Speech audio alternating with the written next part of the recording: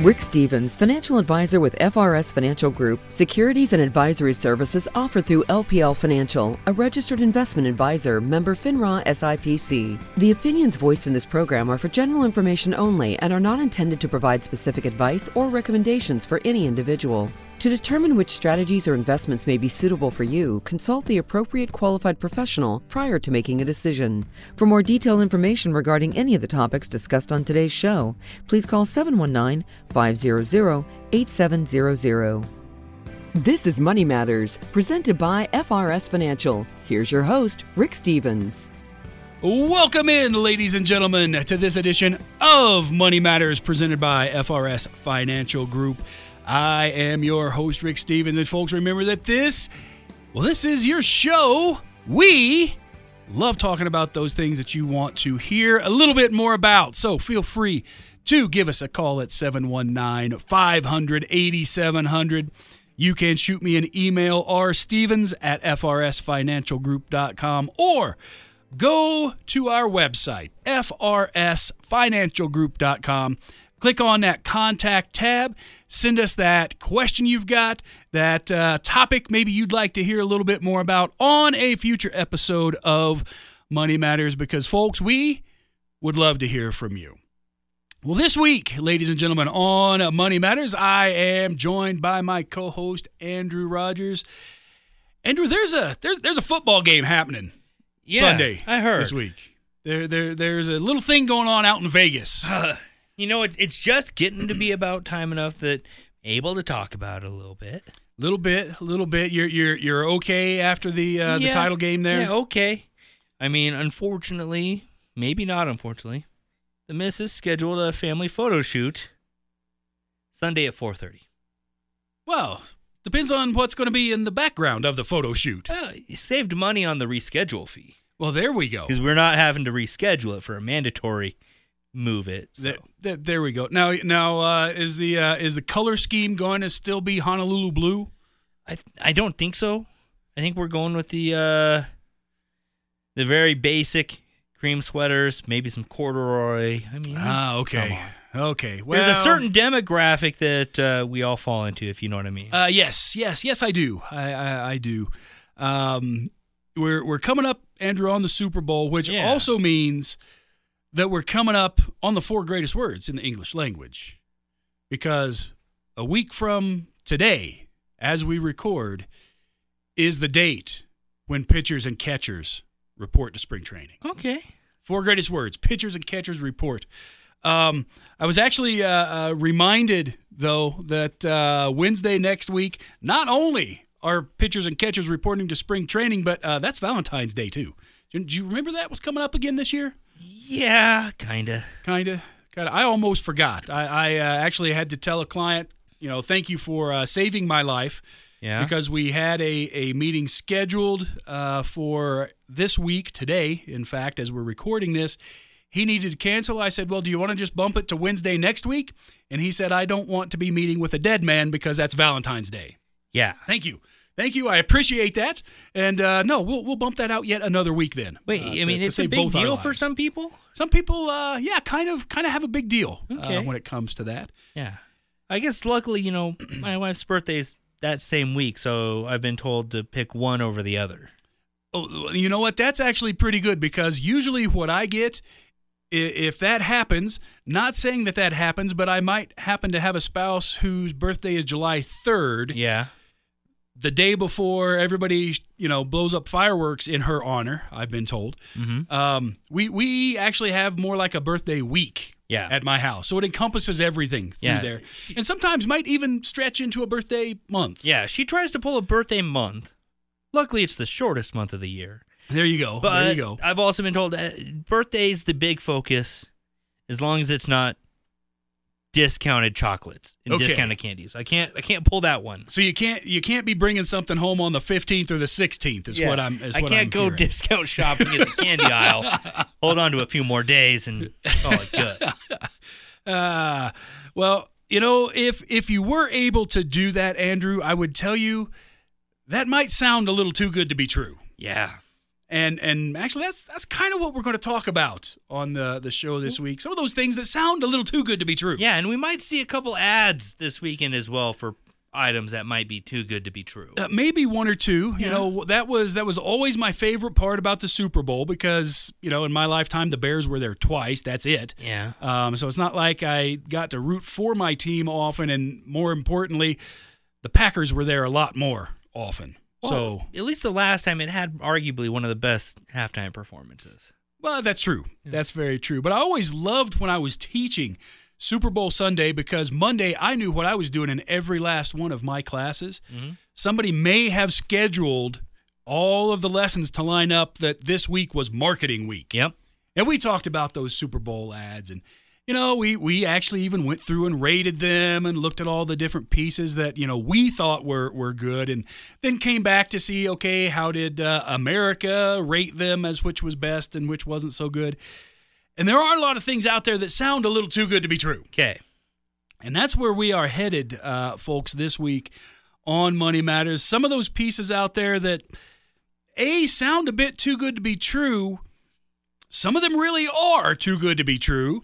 And sometimes it's not a bad thing, but it's in the way that it's kind of presented and understood out there. We know, Andrew, we've been told over and over and over and over again in the investment world that real estate is a good investment. Yeah. And that's true. Real estate is a good investment. 401k with the front door. There you go. Very consistent over years, what the growth in the value is. And even though we've seen some weird stuff in El Paso County in particular over the last couple years in terms of the expected growth rate of real estate values, overall, you typically see somewhere in that 6 to 8% year-over-year average growth rate in the real estate world. Mm-hmm. That is one of the few things out there that we can invest in that, quite frankly, we know we have a limited supply of. They're not making any new land in the U.S. these days. Yeah. And even the land that they've got out there, a lot of it's getting subdivided into smaller pieces of land to be sold off. Yeah. And there's this push, and oftentimes you see it in certain economic situations, I will put it that way. So are you saying that they come up in these, you know, recessions, but not a recessions, but may have a couple of recessionary indicators? Perhaps. And oftentimes they're referred to as recession-proof with these particular investment pieces out there. And that's a thing called a REIT. I've gotten a lot of questions about REITs in really the last year and a half maybe. Okay. Not the least of which is, what is it? What is this REIT I keep hearing about? Yeah, what is it? Well, the fun part about that is it's an acronym, right? It's part of the alphabet soup in my world. And a REIT, R-E-I-T, is a real estate investment trust. Okay. So ultimately what that is it is an investment vehicle that typically owns some sort of properties, right? And there are all kinds of different properties that might be in different kinds of REITs. They may own things like office buildings. Mm-hmm. Some of them own like shopping malls, whether that's the space with King Soopers or Safeway, or it could be something larger like Chapel Hills or the Citadel. They're going to own things like that. Some of them will own health facilities, whether those are clinics and hospitals. Sometimes it's like senior living. Sometimes, I don't know if you've seen very many of these, but there are places out there that the building, all they do in that building is just imaging, right? So they've got the MRIs and the CT scan machines and all of this. You just go to one place for imaging. So it's stuff like that. Storage facilities, whether it's warehouses, whether it's you pull in through the gate, open up that garage door, store your stuff, and put your own lock on it. Those used storage halls, those self-storages that just pop up like weeds nowadays. Yeah, exactly. That's we could do a whole nother show on how much excess stuff we have if we've got to buy extra space to store it in. Yeah. I'm a big fan of, if you need to store it off-site, you should probably just figure out how to get rid of it in some way, shape, or form. So the storage facilities, data centers, right? Just big, giant warehouses that house nothing but servers. Those are inside of these different types of properties. You're also looking at things like hotels, apartment complexes, all kinds of properties that can be held inside of a real estate investment trust. Okay. Then those get broken down into 4 different types of REITs. Okay. There are the equity REITs. These are the trusts that are producing some kind of income. Okay. Right? These are the ones that have, the folks in there paying monthly fees. We're garnering X, Y, and Z every month because people are renting or whatever the case may be.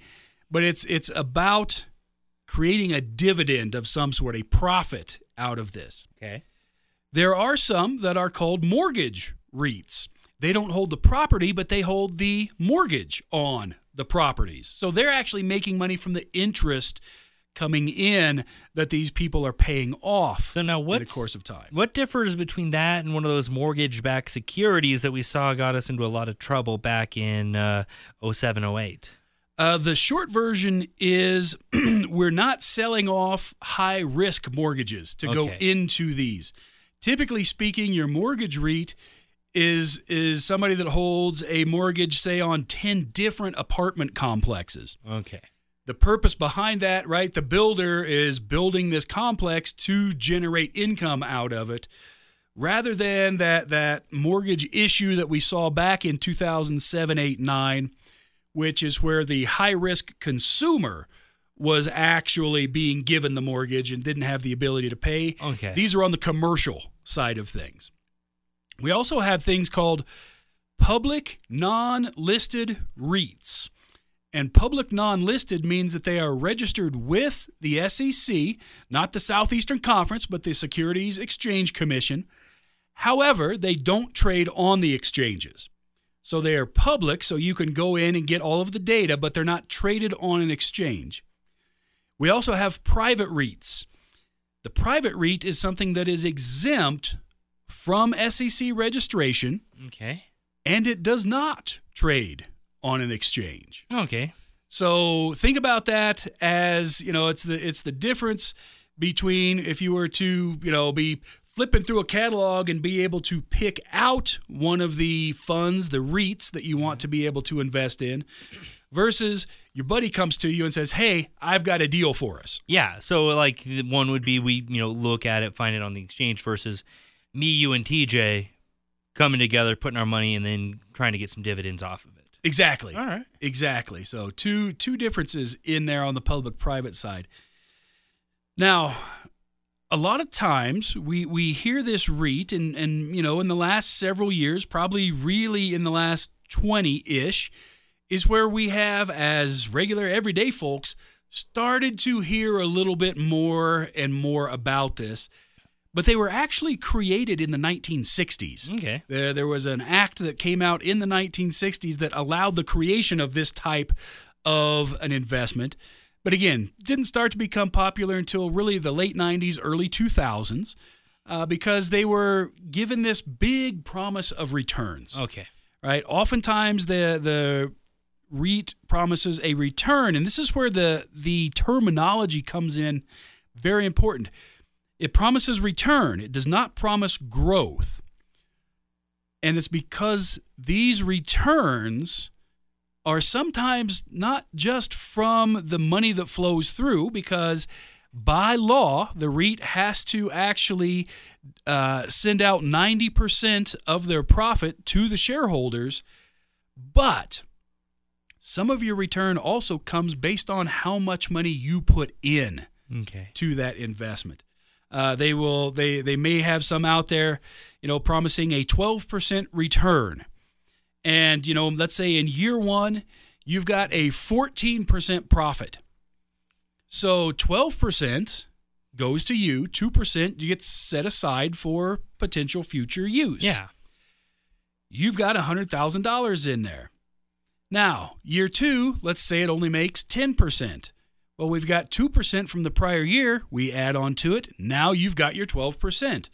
We have some of those that they would call retained earnings from the prior year that we've just dumped in. But in year three, let's say it only makes 6% on the profit side.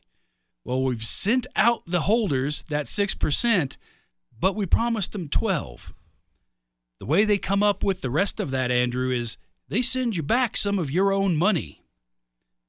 They take... Really? Yes, they will take 6,000 of your 100, send it back to you because they've promised 12%, and now instead of owning $100,000 worth, now you own $94,000 worth. But hey, we sent you your 12%. Yeah. They just oftentimes hide in the small print. Some of that 12% might be your own money. And then you might see that, less in your account. So that's, why...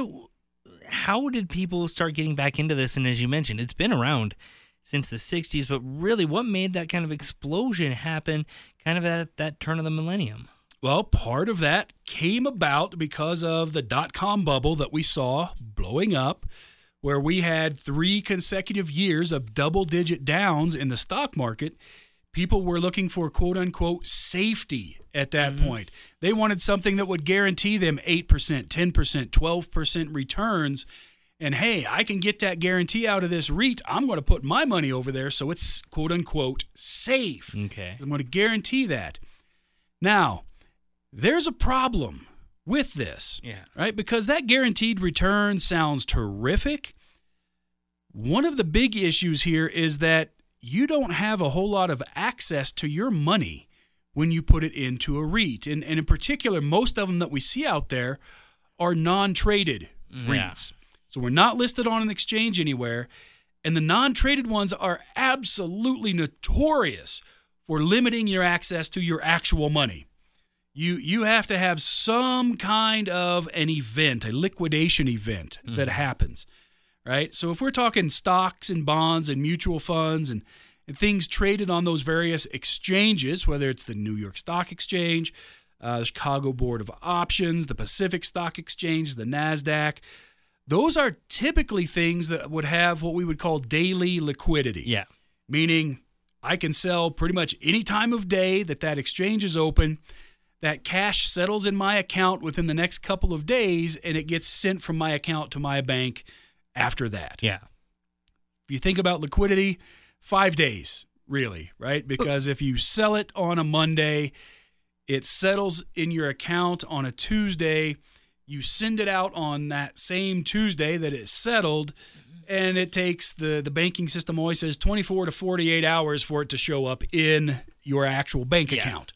So think 5 days, 5 business days in there. But you actually are able to buy and sell and have it. Where it sounds like, and correct me if I'm wrong, on these non-traded, especially on the REITs, it has to be more like if Punxsutawney Phil happens to see his shadow and Groundhog's Day lands on a Tuesday rather than a Thursday, and everything has to line up for them to say, okay, we are going to allow you to liquidate. It may even get a little bit crazier than that. I think it's if Punxsutawney Phil can see Jerome Powell's shadow. Does that mean we have 6 more weeks of no interest rate hikes? I think that's it. I think it's at least 6 more weeks until we start seeing a rate drop or something like that. So if all these non-traded REITs have to have some big liquidation event to actually be able to access your funds, where are those funds being held? And is there any transparency when it comes to what's actually being done with your investment? So the short version of that is there's a sort of to it. While you may not see where your exact funds are held, basically when you're in a REIT, you have given that trust, because it's the trust that you've bought a portion of, the ability to use your money to do different things. Now, sometimes they're going out and they're buying more properties. Right? If we think about how illiquid a house is, it's not like it was a couple years ago, and if I put my house up for sale on Monday morning, I've got 15 offers Monday afternoon, and I'm closing on Tuesday. Yeah. In the real estate world, we've got that long, drawn-out period out there, and the REITs have a certain amount of cash that they're allowed to have on hand. Most of it, however, has to be in some sort of property. So it becomes a little difficult to liquidate then. Typically, those liquidation type events, they're going to be the death of the owner of the shares. Okay. Right? So I get hit by a bus and I own a REIT. my wife could have them liquidated because the owner has now passed away, or she can choose to keep them, right? They always give you those options.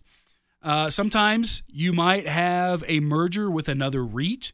You may have two REITs that have come together to form one giant real estate investment trust. The mega REIT. The mega REIT, at which point they will buy back the shares from both of them and either trade them in for the new REIT or actually give you money for it.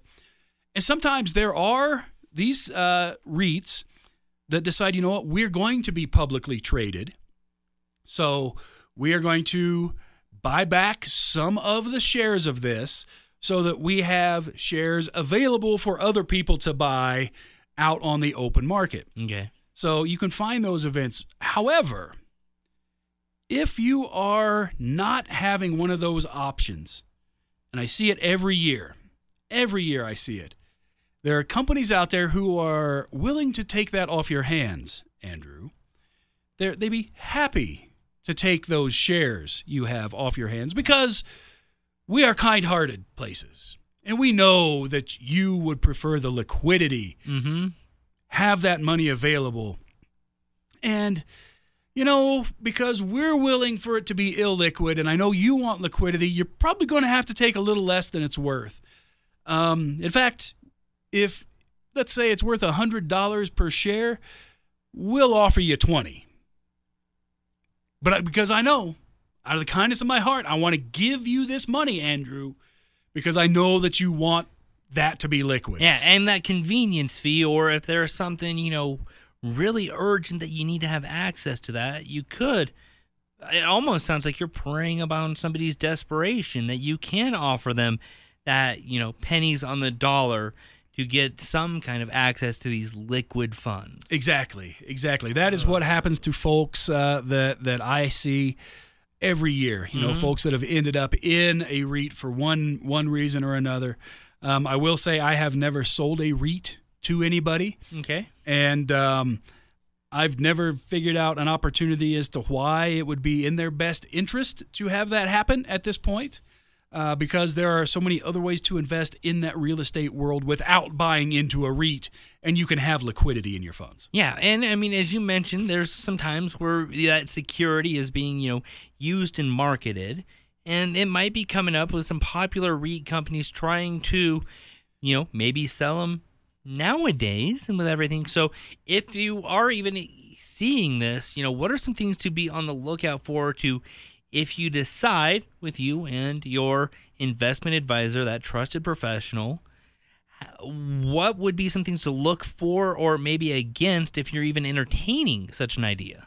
Well, the first thing that you want to do, one of those red flags that's out there, and yes, there might be a very, very popular company out there these days where the founder has, even been on some social media things talking about how he was, given the task of rebuild millions of dollars in 90 days, and you can't use your name or your connections to do it in this town. We're just going to, quote unquote, drop you in. Okay. So that might be the founder out there doing that. Parading as a motivational speaker or, business coach. Yes. And red flag number one, if you go to whatever this place is, if you go to their website and you're trying to look for information on the investments that they are offering you to be part of, if you have to go there and give them all your personal information before they will give you any information on the investments they have, that is a big red flag, right? They want to know my name, my address, my email, my phone number before they're even going to let me see a prospectus, before they're going to let me see any information on the returns that they've had, what kinds of facilities are held in that REIT. I can't get any of that information unless I give up all of my information. So that's a big red flag on there. Yeah. Red flag number two, and again, it is this particular place we're talking about. Everything they list is what they list as a targeted, quote-unquote, targeted return. They don't give you the actual returns. They just say, this is the target we're shooting at. Well, yeah, because 10, 12, 15% is much sexier than 6.8, or we're going to give you back part of your own money. Right. One of the places on there, they actually showed target return 30%. Mm-hmm. Well, really? That's a heck of a target. How close does anybody ever get? Well, I wasn't putting in my own personal information to find that out. Right? So it's not the actual return, it's what we're trying to do. Well, and I'm sure, even you, day in and day out, as a financial advisor, you're targeting 30, 50% returns. But there's not a lot of validity to that when you can also say, hey, here's my track record. It's been averaging this, which is still pretty good, even if it is, a 10 to 12%. I might target this, but you're still going to get an actual, proven track record. Absolutely. Here's what I always tell folks, right? If they ask that question, would you target 30% returns? And my response would be, if the market bears that, yes, I'll target a 30% return. If I'm talking about over the 10-year time frame, no, I am not targeting 30% over 10 years. We could maybe get 30% once in that 10 years. If you look at most cycles, there's usually a pretty solid 20 plus in a 10-year time frame. But yeah, no, we're not looking that over a 10-year average on that. Red flag number 3 out there in the REIT world. The particular firm that is out there advertising these things is not an actual investment firm listed with FINRA, who's the Financial Industry Regulatory Authority, and they're also not listed with the SEC. And if they're not listed with either of those, that means the investments they're putting out in front of people are not registered investments with the SEC. So there are rules that don't apply to non-registered investments that would apply to normal investments. And some of that transparency piece, those are some of the rules that don't necessarily apply in there. Red flag number 4, and this is a hilarious part, because there is an LLC associated with this particular firm. Mm-hmm. And when you look up the information on the About page, it says this particular firm, what does it do? It operates a website. Doesn't say they're an investment firm. Yeah. Doesn't say they're a real estate firm. Doesn't say they're a real estate investments firm. It says we operate a website. Well, I mean, we've seen that work out positively in the past, that early relationship between PayPal and eBay. So you have that intermediary that's just going to prove we can do a transaction, but what you actually get for that transaction is up to you. Exactly. And one of the other things, if you click on their disclosures, it actually says the following. Some of the statements on this site are forward-looking statements. Okay, so what I take from that is these things aren't reality. These are the things we're hoping for in the future. Mm-hmm. And it says right after that, you should not rely on forward-looking statements as predictions of future events. Wait a minute. So they have a statement saying these are forward-looking projections, but you should not trust those forward-looking statements as proof of what's actually going to happen. And not just proof as what has happened, a prediction of what will happen. And that's the part that gets me. Here's what I think is going to happen, but don't tell me I'm predicting that, because I'm not. I have a hard time reconciling those things, because it seems to me like somebody has said, we're just making up a number. Don't go by what we say. This really does seem like it's run by Punxsutawney Phil, the more you describe this. Yeah. And that 5th red flag, it's not as much a red flag as it is something that as consumers we need to be thoroughly aware of, because these guys are advertising to literally everybody. Yeah. Right? It's out there. It's on social media. It's on television. It's on the radio. They're advertising to everybody. However, to invest in most REITs, you have to be an accredited investor. Now, that's a big word, right? Accredited. What in the world does it mean? Well, there are a couple of different ways to become an accredited investor. One of those ways, Andrew, are through what they call the wealth and income thresholds. Okay.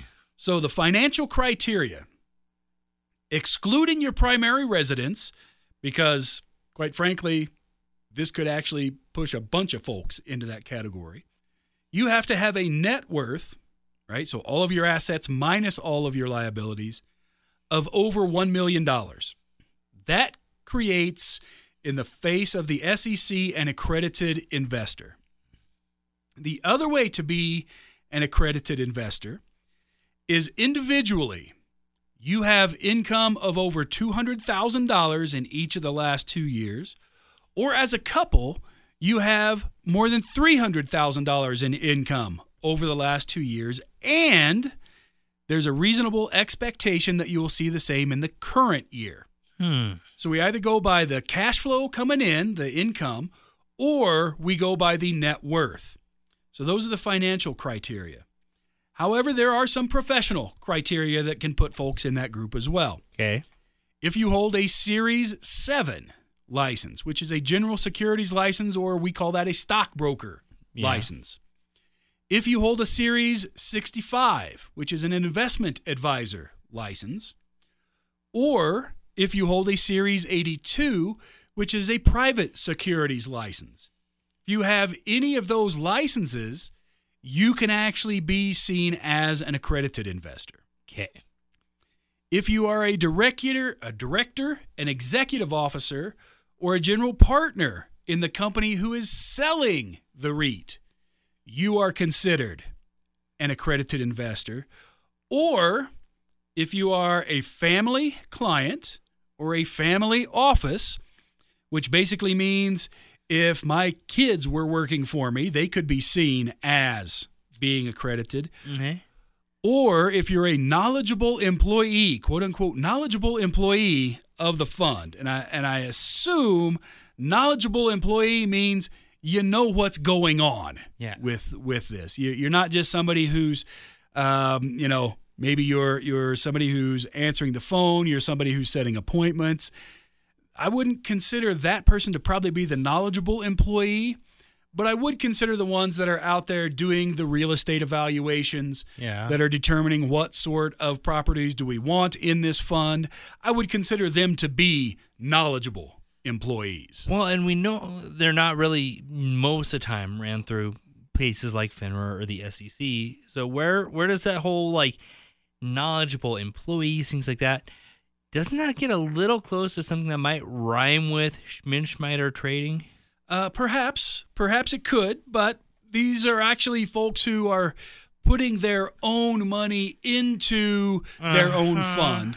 And a lot of times in the investment world, where you have portfolio managers, you have, manager A running this particular large cap fund. Okay. Oftentimes the company will say, you've got to put your own money in there. Oh, so you got to have a little skin in the game. So you've got to have, skin in the game. Okay. So that makes a little bit more sense on there. So a lot of different things that come up in that world of the REIT, right? That real estate investment trust, so many different things in there. And I got to tell folks as we head into this break, if you have been approached for this, if you've got questions about whether or not it makes sense to you, by all means, guys, give me a call. I'm happy to sit down, go through the different pieces with you, tell you whether or not it makes any sense. And oh, by the way, I'll also tell you how much money the person trying to sell that to you is going to make on you putting in there, which I got to tell you, Andrew, that's why I think a lot of REITs get sold, because they usually have pretty high commissions. Yeah, well, especially if you're going after whales. Look at it, all those criteria. That's fishing for whale. Yes, it is. Well, folks, we are up against that break in today's show. When we come back, we're going to talk about another very misunderstood tool in that investment toolbox. Some of the things that get said about, and hopefully we get to educate you on it a little bit. We're going to talk about some annuities when we come back from this break right here on Money Matters. Does stock market volatility have you wondering which way is up? Do the talking heads and doomsayers have you wondering if this really is the end? If you want straight answers from an advisor who isn't just trying to sell you something, call FRS Financial Group at 719-500-8700 to schedule your complimentary appointment today. And remember to tune into Money Matters presented by FRS Financial Group here on KRDO, Saturday mornings at 9 and Sunday at noon. Products and services offered through LPL Financial, member FINRA, SIPC. Well, folks, thanks for sticking with us through that break right here on Money Matters presented by FRS Financial Group. Rick Stevens in the studio today with my co-host Andrew Rogers. And Andrew, you're kind of a handy guy, right? You can fix some things once in a while around the house. Mm-hmm. You have a few tools in your toolbox? Yeah, a few. Have you ever, and you don't really have to answer this, but have you ever used a crescent wrench to maybe pound in a nail before? Sure. Easier with a hammer, right? Yeah. Usually speaking. But it still gets the job done in a pinch. That's true. If you absolutely have to have it. But generally speaking, if we're using the right tool for the job, it comes in a little bit handier. Yeah. In there. When it comes to these investments, there's so many tools, and you found about a lot of these terms that sound good on the offset, but is this next one we're going to talk about, is this that using a crescent wrench to hammer in a nail? Sometimes it is. Sometimes it's actually using a screwdriver to hammer in a nail. Also have done that. I may have tapped a nail a time or two with the top end of a screwdriver just because it was handy, it was close, and I wasn't trying to actually drive enough nails to build a house. Yeah. Or you're decorating a studio and there's no hammers. True. You use what you can, and, we might not be trained in martial arts, so we're not just going to put it in there with the base of our hand. So an annuity is a tool, and for the right purpose, it's a very good tool, right? I can actually use that hammer on that nail, and it works pretty well. Okay. But oftentimes there are folks that the annuity is the only tool that they have. So it's like the hammer is the only tool that you have. And when the hammer is the only tool you have, everything becomes a nail. Yeah. That screw, we're putting that in with a hammer. Unless it's a really, really big slotted screw, then that might work. But Right. Very few and far between. Not always the best option out there, but it is a tool to use because it does particular things on purpose. And when you're using the right tool on purpose, it can make sense. Well, and let's talk a little bit about what an annuity is. Let's kind of lay that baseline out there real quick. So in the most general sense, an annuity is a contract. That's what it is. It is a contract with a company, which is typically a life insurance company. And there are certain things inside of an annuity that, and here's the only time I can ever use this word, that are guaranteed. Okay. And they're guaranteed because it's a contract. So there might be certain things, and sometimes they have a rate of time that they're guaranteed for. Things like a growth rate or an income base. A withdrawal percentage is oftentimes something that's guaranteed. A death benefit is oftentimes guaranteed in one of these contracts.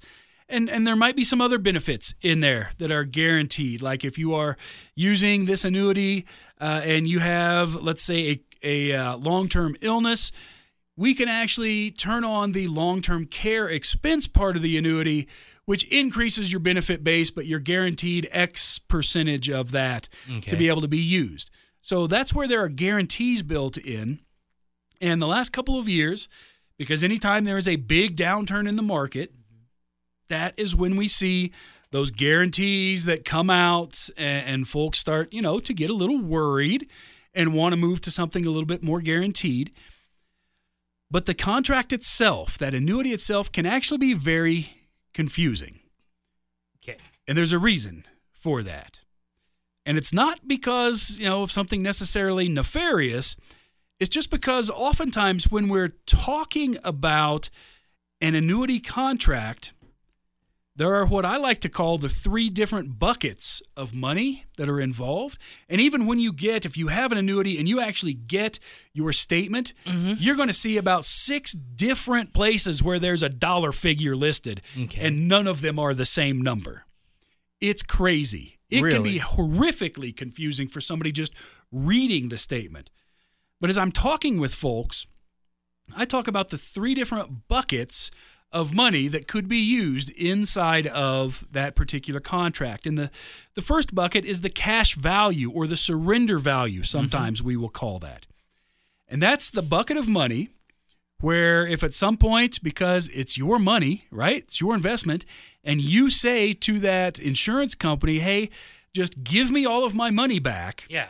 That's the amount of money that you will get. And will you actually get all of that money back? I'm going to go full Evan on us here and give you an it depends. Okay. But there are criteria to the it depends, though. Okay. So if your contract is still in what they call the surrender period, meaning that there's a certain length of time in that contract that says, hey, you are giving us this money to use. If you leave it here for X amount of years, you can have all of it back. Mm-hmm.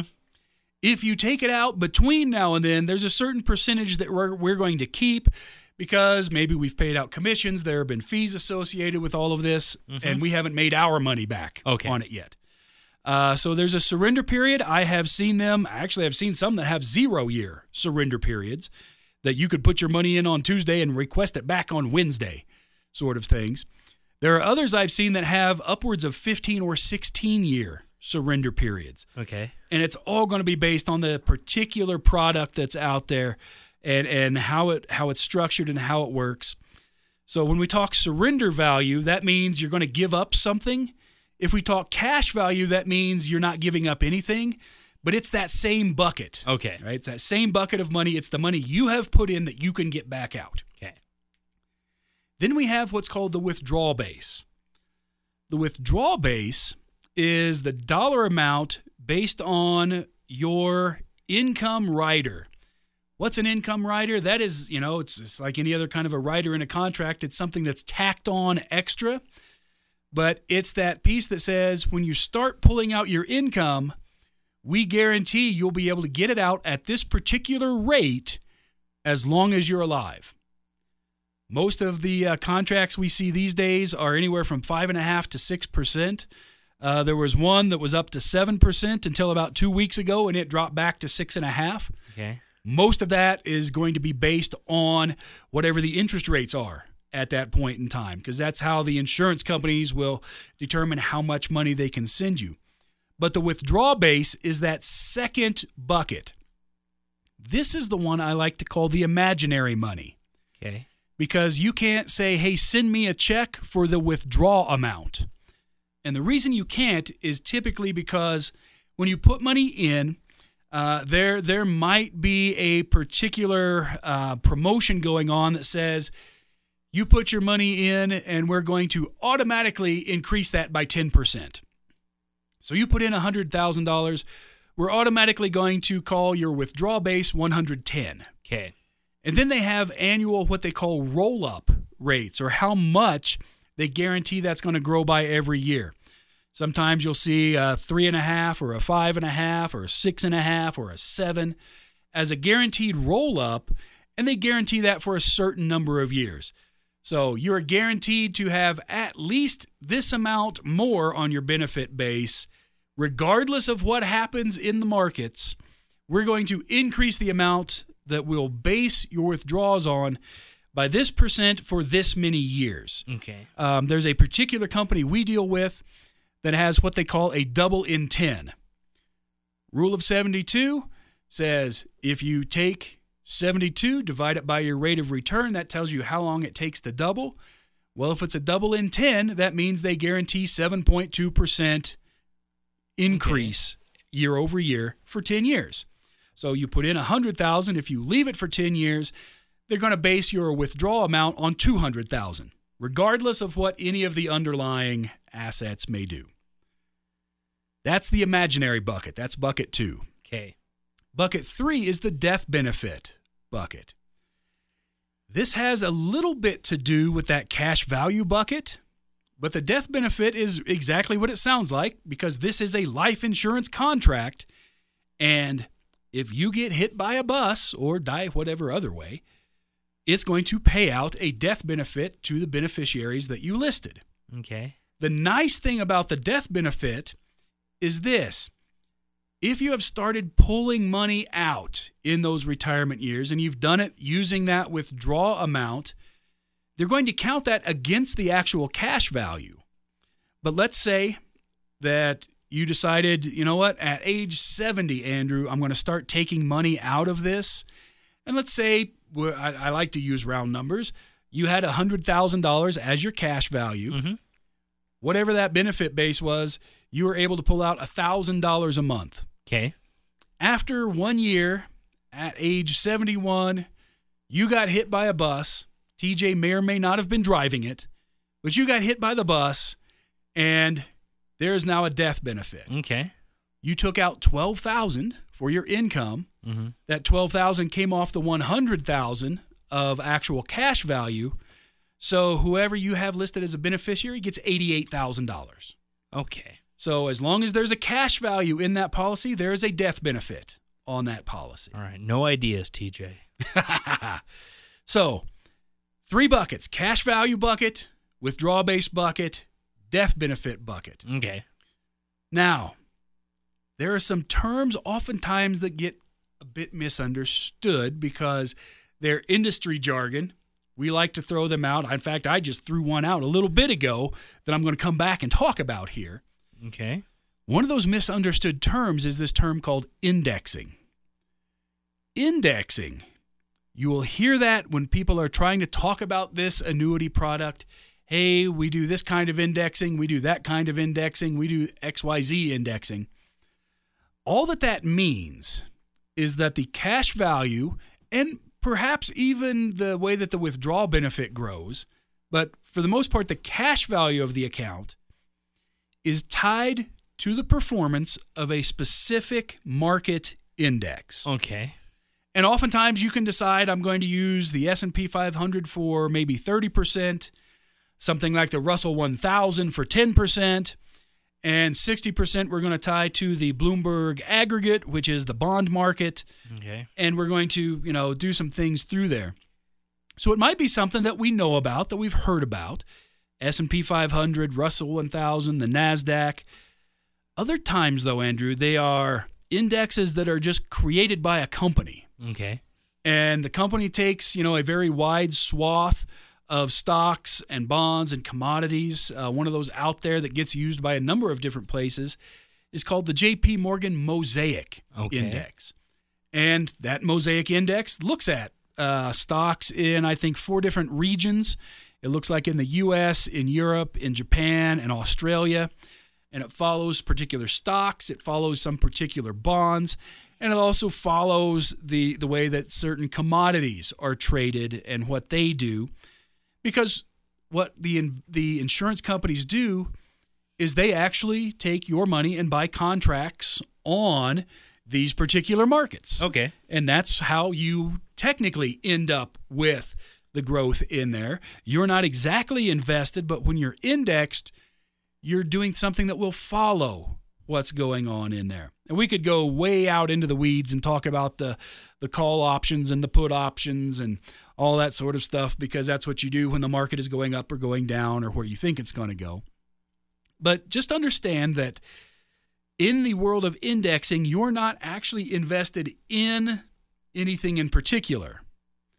You are just being credited with a certain amount of growth in the assets that you're following. Okay. So the insurance company is the one making the money. They're going to credit a portion of that to your contract. So that's indexing. Oftentimes, we also see this thing called a participation rate.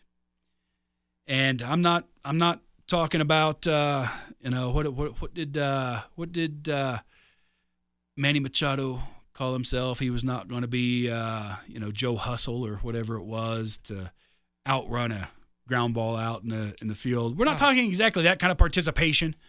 But what we are talking about is the potential amount of what's called upside, right? That ability for the value of this to grow, a particular amount of that upside to be captured. Okay. Because oftentimes in an annuity, you're doing some trade-offs.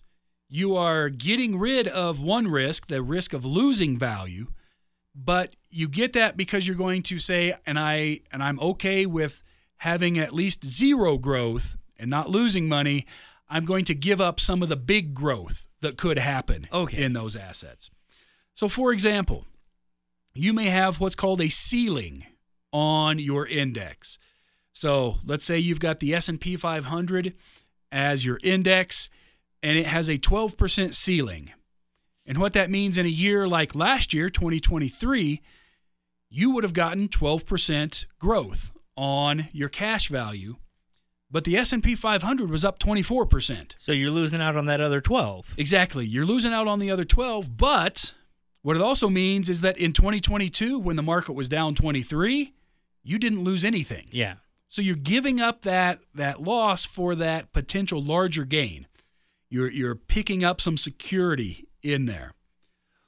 There are also times where if you've got, say, a 12% cap and the market is up 9%, that index is up 9% on the year, you get all 9% because you didn't go beyond your 12% cap. Now, if there is a participation rate in there, let's say that you got a 70% participation rate. What that means is if the index is up 24%, you're getting credited with 70% of whatever that up happens to be. So if it was up 28%, you're getting 70% of that. If it's up 10%, you're getting 70% of that. So you're getting a portion. The company is keeping basically 30% of the total gains. Yeah. Because that's how they then go out and pay for all the different things that it costs to administer and run a company like that. Okay. The last part is what's called the underlying asset, or sometimes they'll get called sub-accounts. And that's where you actually hold the actual assets of a particular contract. If you hold a variable annuity, your underlying assets are those mutual funds that you have chosen for the annuity. So technically you own the funds inside there, and you're getting everything that those funds do on the ups, downs, and sideways. It might be that you have chosen to put it in the stable account. So the stable account basically means it's a fixed rate of return. It's not going to vary from that. It might be 1%, 1.5%, 2%. That is the fixed rate, stable value account. That is your underlying assets, like a savings account inside there. Okay. It can also be particular. I've seen some that have very particular stocks that you can choose inside. And what happens to the cash value of your account is linked directly to those exact holdings that you've got going on in there. So, the grand scheme here, though, ultimately, as a tool, the annuity is something we use to provide a level of safety, a level of security, some particular guarantees in really looking at what might happen in a market downturn. Now, I cannot accurately predict every single year that we are going to have a market downturn. Can't do it. Not going to happen. My crystal ball looks like it was out in last week's snowstorm, right? Quite fuzzy. Maybe even, a little broken because a kid may have smacked it with a hammer or something. But the reality is there are certain portions, maybe, of a portfolio that makes sense to use those tools in. Okay. Would I ever recommend somebody go 100% into annuities? No way, no shape, no how. Especially if we're talking it's somebody in their 20s or 30s or 40s. Yeah. As we are getting close to those retirement years, is sometimes as we're in those retirement years, that becomes a good tool to use at that point. Not for the whole portfolio, but for a portion of what our overall assets are. And part of that does deal with the liquidity side of it. I don't want to tie up your investment for 10 years if I don't have to. Right? It's like, I could get a 3-month CD, a 6-month CD, or a 5-year CD. But if I get that 5-year CD and I don't hold it for all 5 years, it's going to cost me money to get my money back. Yeah. So they're good tools for the right job. Okay. I'm not going to put a new deck on my house with a staple gun. Not the right tool. True. Staple's probably not long enough to actually get through the boards down into the down into those floor joists. Unless we're talking pneumatic, but that's a completely different tool. Absolutely. Yeah. So it's all about the right tool for the right job. Yeah, and I mean, at the end of the day, and especially on some of those annuities, and as they're tracking that, why not, if you're going to find one that has those underlying or something that maybe mirrors the S&P 500, why not just a mutual fund that does the same thing? Exactly. And part of that really, though, becomes with the security that I'm looking for. I don't ever want the value of this to go down. So while my cash value might float up and down, what I'm really looking for is to build the income. So I'm willing to just ride the smaller roller coaster on the income. But in that long term, grand scheme sort of thing, based on most of your participation rates or your caps that are put on the annuities, more often than not, you're actually better off using your own mutual fund, having access to it, being able to make some decisions along the way as well, to have that access to those assets whenever you want. Yeah, to be able to do some course corrections even. Exactly. Well, folks, that is all of the time we have for this episode of Money Matters. If you've got questions, because I know we covered some big, deep topics this week, Andrew. Yeah. Folks, if you've got questions about something that you're seeing, something that you're hearing, maybe it's something that, popped up on social media that you've got a question about. Does it make sense? Is it any good? Feel free to reach out to me, 719-500-8700. We'll take a look. We'll take a listen. I'll walk you through all the things because, folks, the reality is they are advertisements. Yeah. They are trying to, Andrew, sell people things. Someone's going to get their back scratched on this. Exactly. You need to make sure it's you. Exactly. We want to make sure that if it's the right thing for you, yes, we say go for it. Right? So we'll go through. I'll explain all that sort of stuff. If you've got those questions, reach out, 719-500-8700. Always happy to have that conversation. Folks, that is all the time we have this week on Money Matters. We will be back again next week. We will continue talking about your money because your money matters. Thanks for tuning in, everybody.